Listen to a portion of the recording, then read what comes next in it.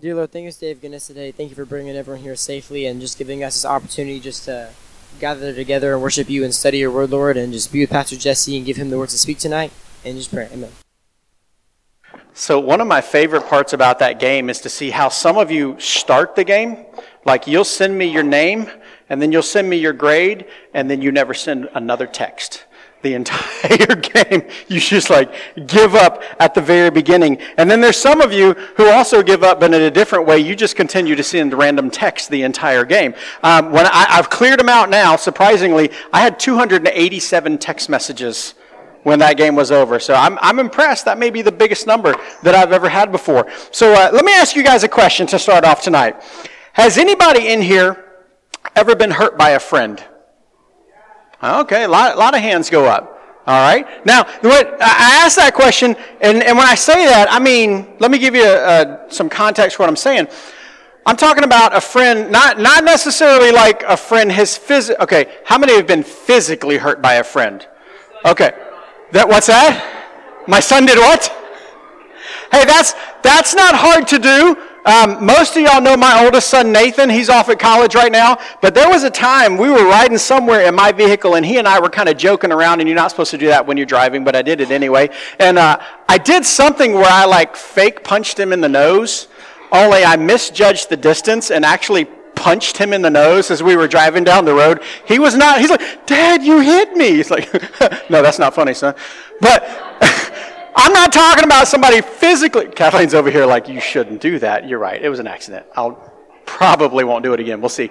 But I'm not talking about physical hurt. I'm talking about where they've done something, where they've said something, where it just hurt. And it's not something that you expected. And I think we all kind of know what that feels like, at least to some degree. If you haven't felt that yet from a friend, I hope you never have to, but there's a good chance that you will at some point. And the reason I bring that up tonight is because that's exactly what we're talking about as we get into this next chapter, this next section of chapter 4 in this book that we're studying. We're going to see Paul's dealing with a hurt. And Paul doesn't do what a lot of times when we think of somebody hurting us, we sometimes think of stereotypes. For instance, when you think about guy friendships, okay, the stereotype for a guy friendship is if your friend hurts you, you just get over it and move on, right? Like you got a buddy, and your buddy steals your girlfriend and steals your dog, and you're like, you know what? I don't care anyway because my girlfriend was me and the dog smelled, or maybe it was the other way around. I don't know. All right, it just depends on the guy friendship, but that's a stereotype. Or for girls, some girl in second grade gave you a dirty look. And as a junior in high school, you still want to rip her hair out of her head piece by piece because you are holding a grudge. Again, hey, stereotypes. I'm not saying that's how everybody reacts, but someone's like, yes, of course it is. I'm going to kill her. We have those stereotypes, but sometimes that is the way that we handle things like that. When a friend hurts us, we may act like it doesn't bother us at all. We may act like everything's fine, we just don't ever talk to them again. Or when a friend hurts us, we hold a grudge, and we're angry, and we're bitter, and we're hurt by them for a long time. You see, what we're going to see tonight as Paul starts walking through this passage is that he's hurt. As we get into these verses, at the very beginning, he uses this word. He says, I appeal to you, I beseech you, I beg you. He's asking the people he's writing to listen to him because there's a hurt there. Because as we have walked through this book so far, we've seen Paul, he's making this argument. In fact, before we jump into all of that, let's walk through the questions. Who wrote the book of Galatians? Don't make me kick you out of here. Paul, good answer. Book of Galatians, written by Paul. When do we believe he wrote it? Long time ago. Good answer. A little more specific. What's that? 45 AD. You're getting close. It's somewhere between, what's that? Around 49 to 54 AD, somewhere in that time frame. Who was it written to? Did y'all say church or churches? Church is, that's right. Remember, it's a multiple group, it's group of churches, okay? It's not just one church. Galatia is this region, and it's to the churches in that region. Why is he writing this to them? Because they're bad? No, not because they're bad. What's that? False teachers. Because Paul, on one of his missionary journeys, helped establish those churches. He taught them the truth of Scripture. He taught them what the gospel says. And then he left, assuming that that church is going to keep going the way it was going. But in that time, false teachers started finding their way into that church. And those false teachers, yes, they were teaching Jesus. They were teaching what God's Word says. But they were also adding to the gospel. They were telling them things like, hey, you've got to put your faith and trust in Jesus, but you've also got to do some of these Jewish traditions or these Jewish rituals that Scripture says is not required for salvation. In fact, what's the main theme of the book? Salvation by faith alone. That the only thing that saves you from your sin, the only thing, is putting your faith and trust in Jesus. It is salvation by faith alone. And while Paul is gone, these false teachers have started creeping into these churches. And as they've started creeping into these churches, they've brought in these misunderstandings, these wrong teachings of what Scripture says. And Paul has spent this entire book so far arguing against that. Talking to the Galatians saying, hey, you need to remember what you knew when you experienced salvation. You need to remember what God did in your life in that moment. And you need to hold true to what you know Scripture says. Because what you're doing right now, it doesn't make any sense. In fact, at one point, he says, it seems like somebody's bewitched you. Somebody has so heavily influenced you that you're not even acting the way that you should act. There's something going on. And Paul has got a desperation with what's going on here. But beginning in verse 12, he goes from making this theological argument that he's been making, this really logical, walking through Scripture, this is what it says, this is what you know to be true. He changes when he gets to verse 12. And it goes from being this big theological argument to a personal argument. What we see here as we step into verse 12 is we start to see hurt. Paul doesn't live out those stereotypes. Paul's not holding a grudge, and Paul's not saying everything's fine either. What Paul is doing is he is addressing them with compassion because he has a plea for the people that he cares about. Because he cares about the people in these churches, and he is crying out to them as he writes, saying, please hear me. Please understand what I'm telling you, because what you're doing doesn't make any sense. And the reason that matters for us tonight is because as we step into this and walk through this, we can learn from what Paul does. Because when you've got a relationship in your life, when you've got a friendship that is maybe strained or stressed, or there's some kind of tension in that relationship, especially like in this case where it's because there's theological differences. Maybe you believe something that somebody else doesn't believe that says they're your friend. Maybe at one point in time and you were both in church and you were both walking with God, and now it seems like that friend has gone a different direction. And that hurts. Because that friend isn't there anymore. I remember, it's only been a couple years ago, we had one Sunday morning where we had a couple young ladies got baptized, and they were so excited, and they were best friends, and they got baptized together. And then one of those friends slowly stopped coming to church, stopped hanging around with friends that said they were Christians, and didn't want anything to do with Jesus anymore. And the other young lady was hurt. And see, that's exactly what we see happening here. And Paul is trying to catch them before they go to that extreme in these churches. He's trying to head it off and saying, please listen to me. And that's what we're called to do. And that's why it matters that we're looking at this tonight. Because what we find here tonight in this scripture is that Paul doesn't just hold a grudge, and Paul doesn't just walk away. What Paul does is Paul rolls up his sleeves and he decides, you know what? I'm going to take the emotional stress. I'm going to take the strain. I'm going to risk this relationship so that I can make sure they understand the gospel. And that's what we're called to do as disciples. So let's jump into what's going on tonight. We're in Galatians chapter 4. We're going to be in verses 12 through 20. And tonight we've got Miss Riley Flanagan to come up here and read for us. Let's go with mic number 2, please. Oh, she's on it. There you go. Let me move my stuff out of your way. I beg of Wait, you. I'm sorry.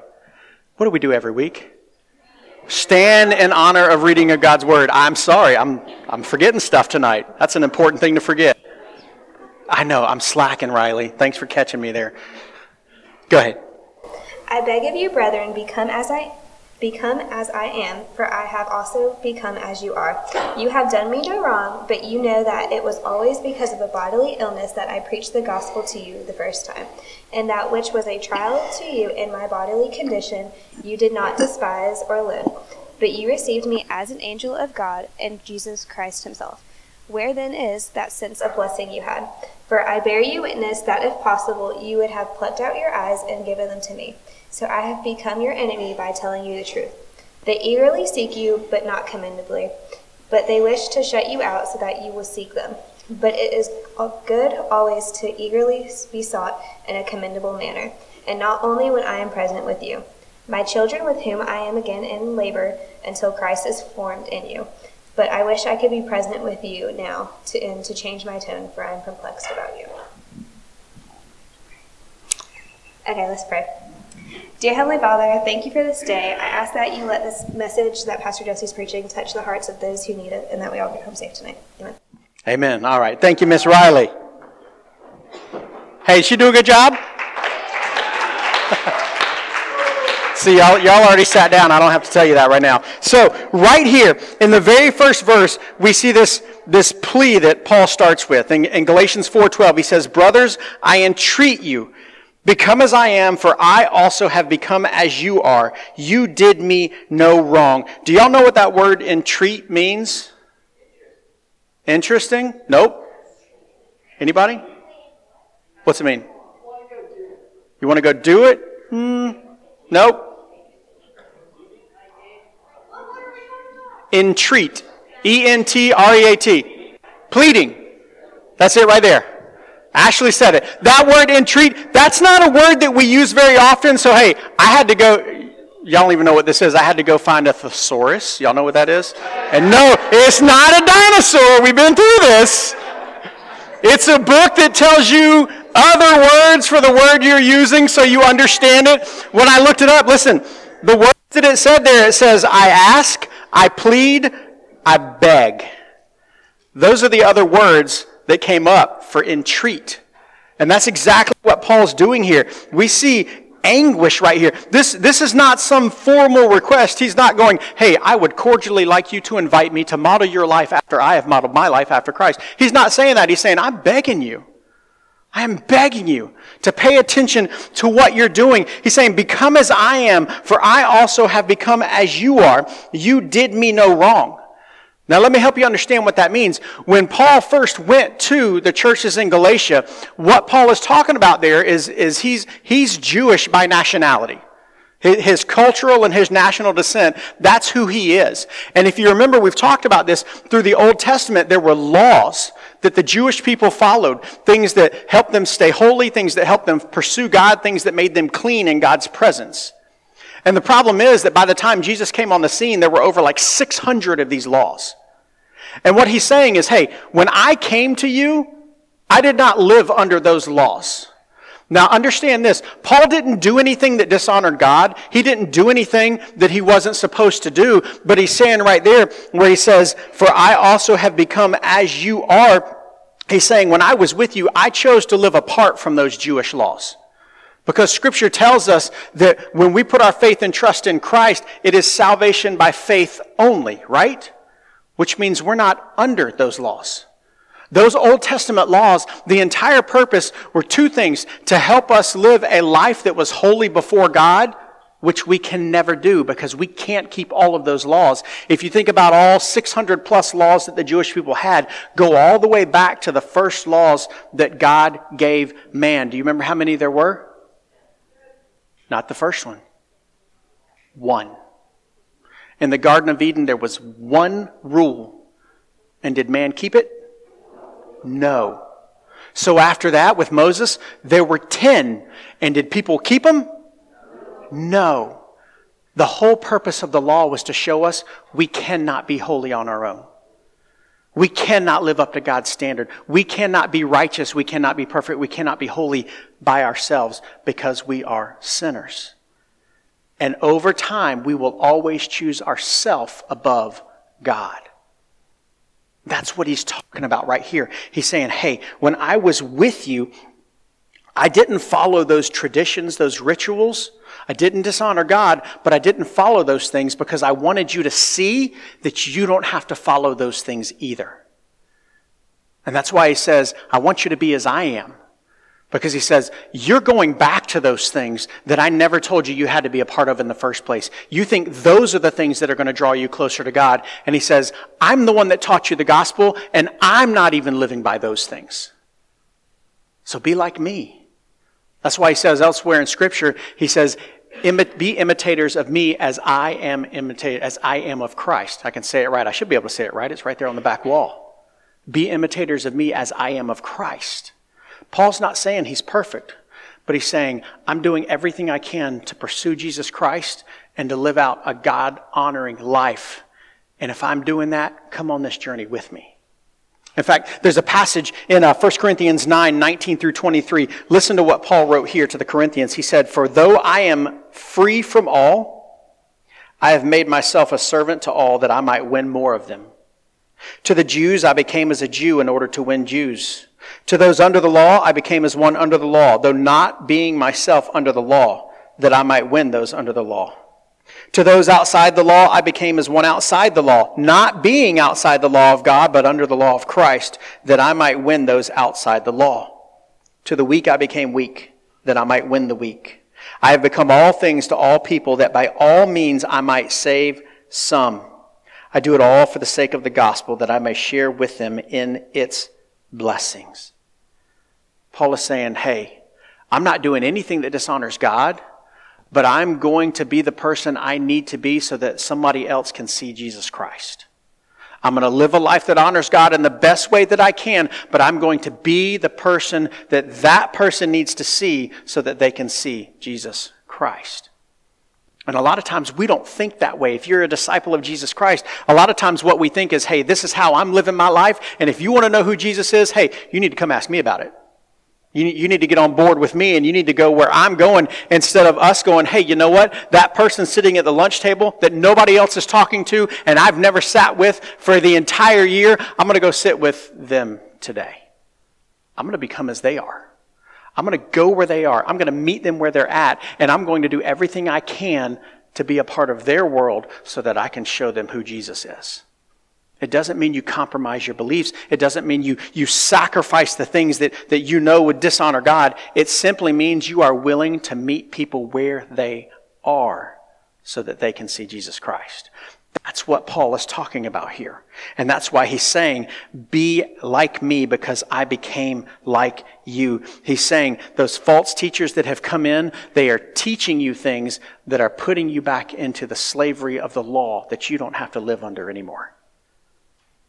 Under the law shows us that we're sinners. He writes elsewhere in Scripture that when you are under the law, you are trapped by it. You are suffocated by it. You are in slavery to it. But when you put your faith and trust in Jesus Christ, there's freedom. You're released from the law. You're released from all of that. And he's saying, don't go back to that. He's pleading with them not to return. And then in verse 13, he kind of time travels a little bit because he's going to go back to how his relationship with these people began. He's reminding them of their friendship. Verse 13 says this, you know it was because of a bodily ailment that I preached the gospel to you at first.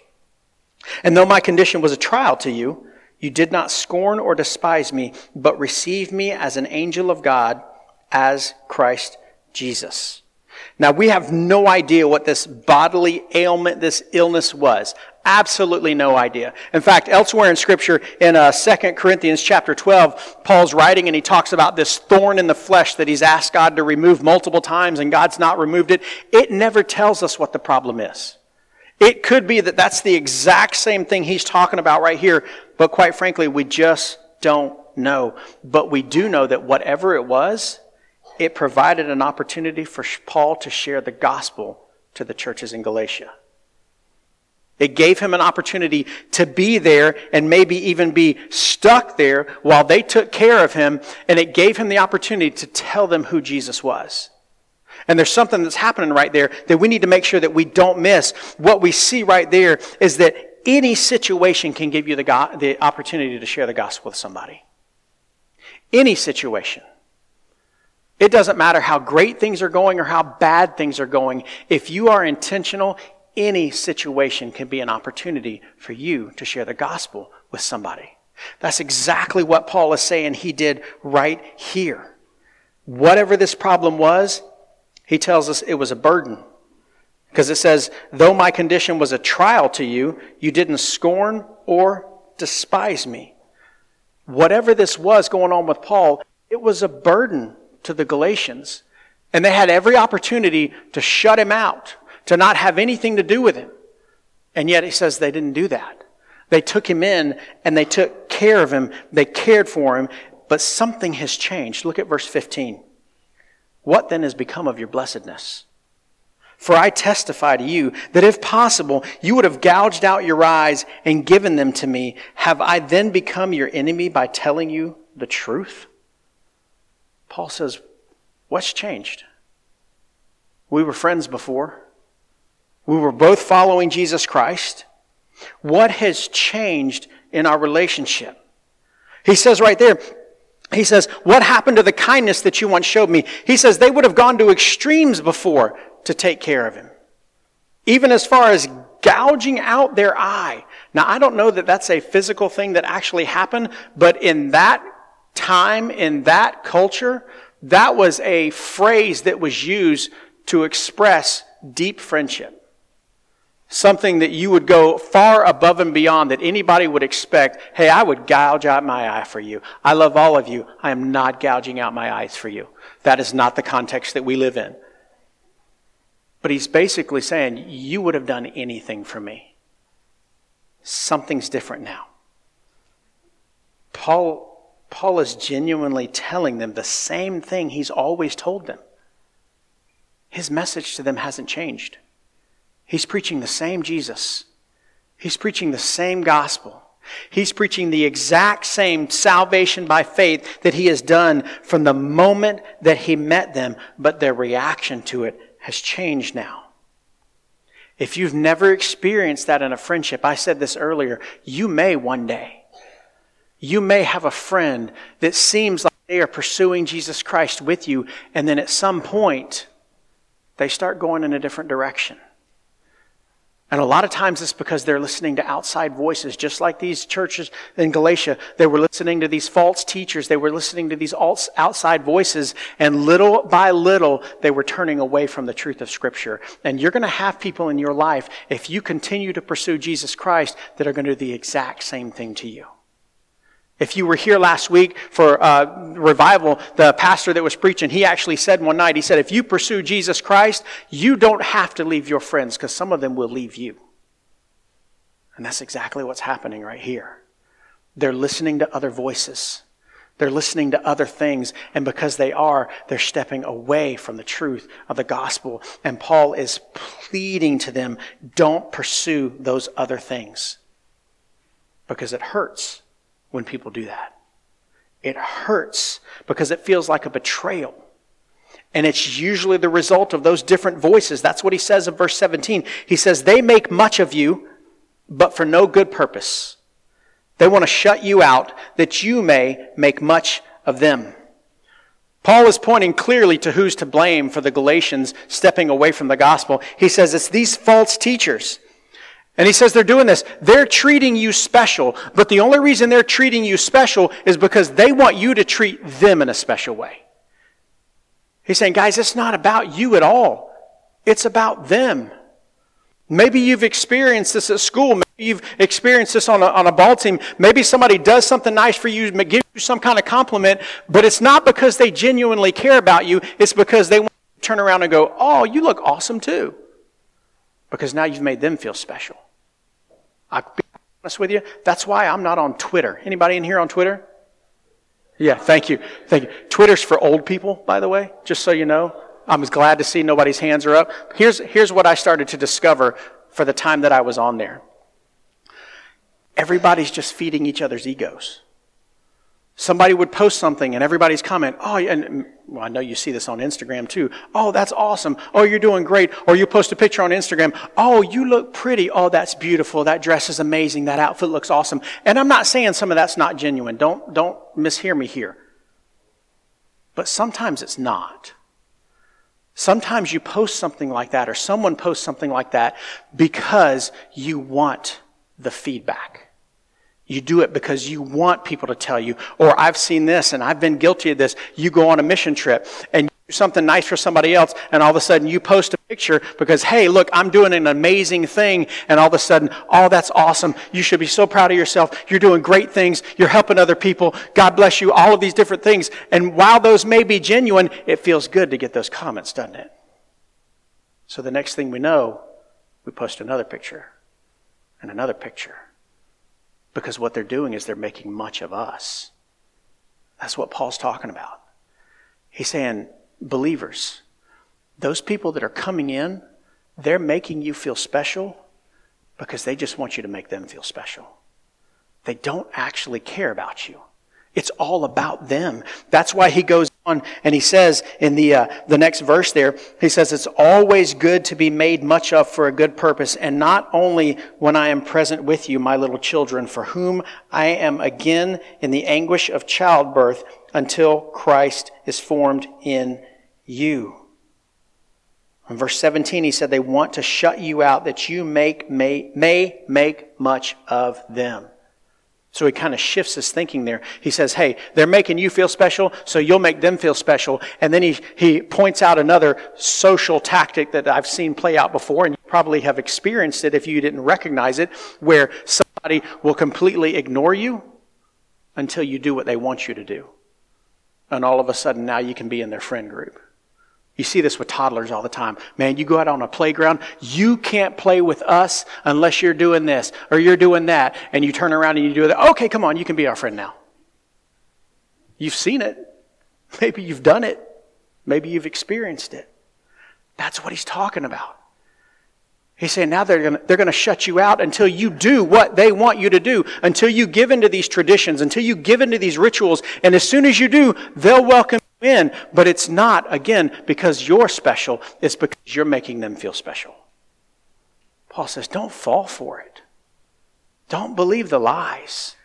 If you're going to do anything, continue to pursue Christ. And we see the same anguish. It's always good to be made much of for a good purpose, and not only when I am present with you, my little children, for whom I am again in the anguish of childbirth until Christ is formed in you. Paul is not angry about what they're doing. Paul is hurt. Paul is grieved. He compares what he's feeling to the pains of childbirth. Now, as a man, Paul has absolutely no idea what that's really like. Because no man can. I don't care what science tells you. I've been present for 3 children birthed into this world. I can't begin to imagine the pain that was experienced in any of those situations. But I imagine he's using his imagination there. Paul is finding the closest thing he can to express the anguish that he feels over what's happening to these believers. Because if you think about it this way, Paul was there when they put their faith and trust in Christ. Paul was there when they were reborn spiritually. He saw that. He got to experience that. And now he's saying, I'm going back, and it's like we're having to do this whole thing all over again. Paul says, don't let it be that way. Don't follow them. He says in verse 20, I wish I could be present with you now and change my tone, for I am perplexed by you. He doesn't understand what they're doing, but he still loves them. And he's willing to speak that truth in love, even when it strains their relationship.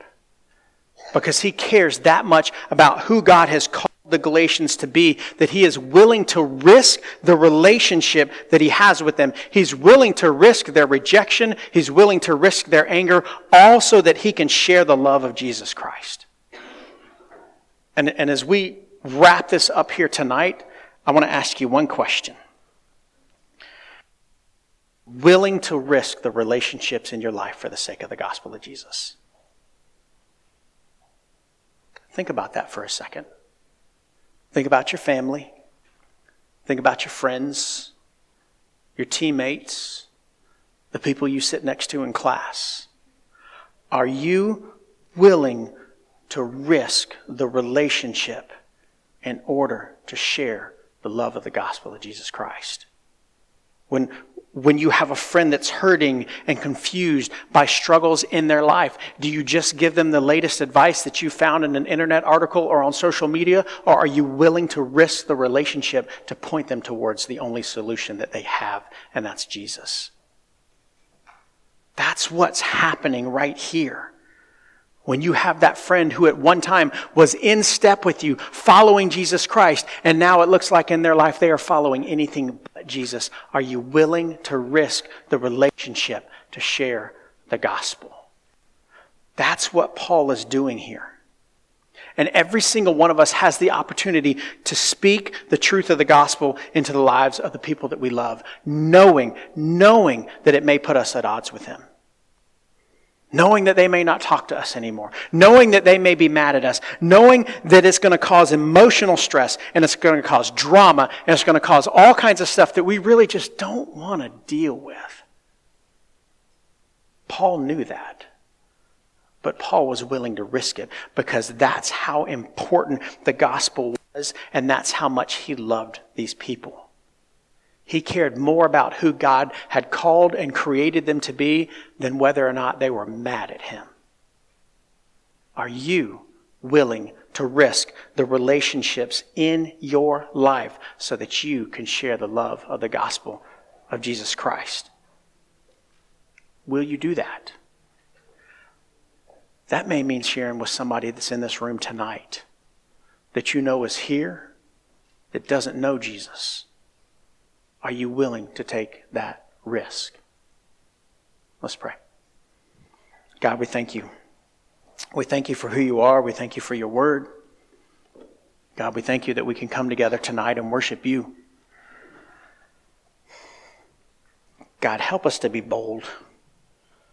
Lord, help us to be willing to take the risk to tell people about who you are.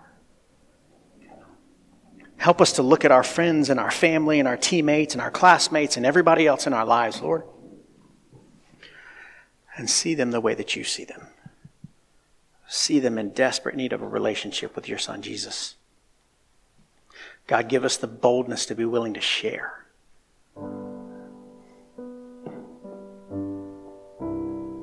God, we thank you for who you are. It's in Jesus' name we pray. Amen.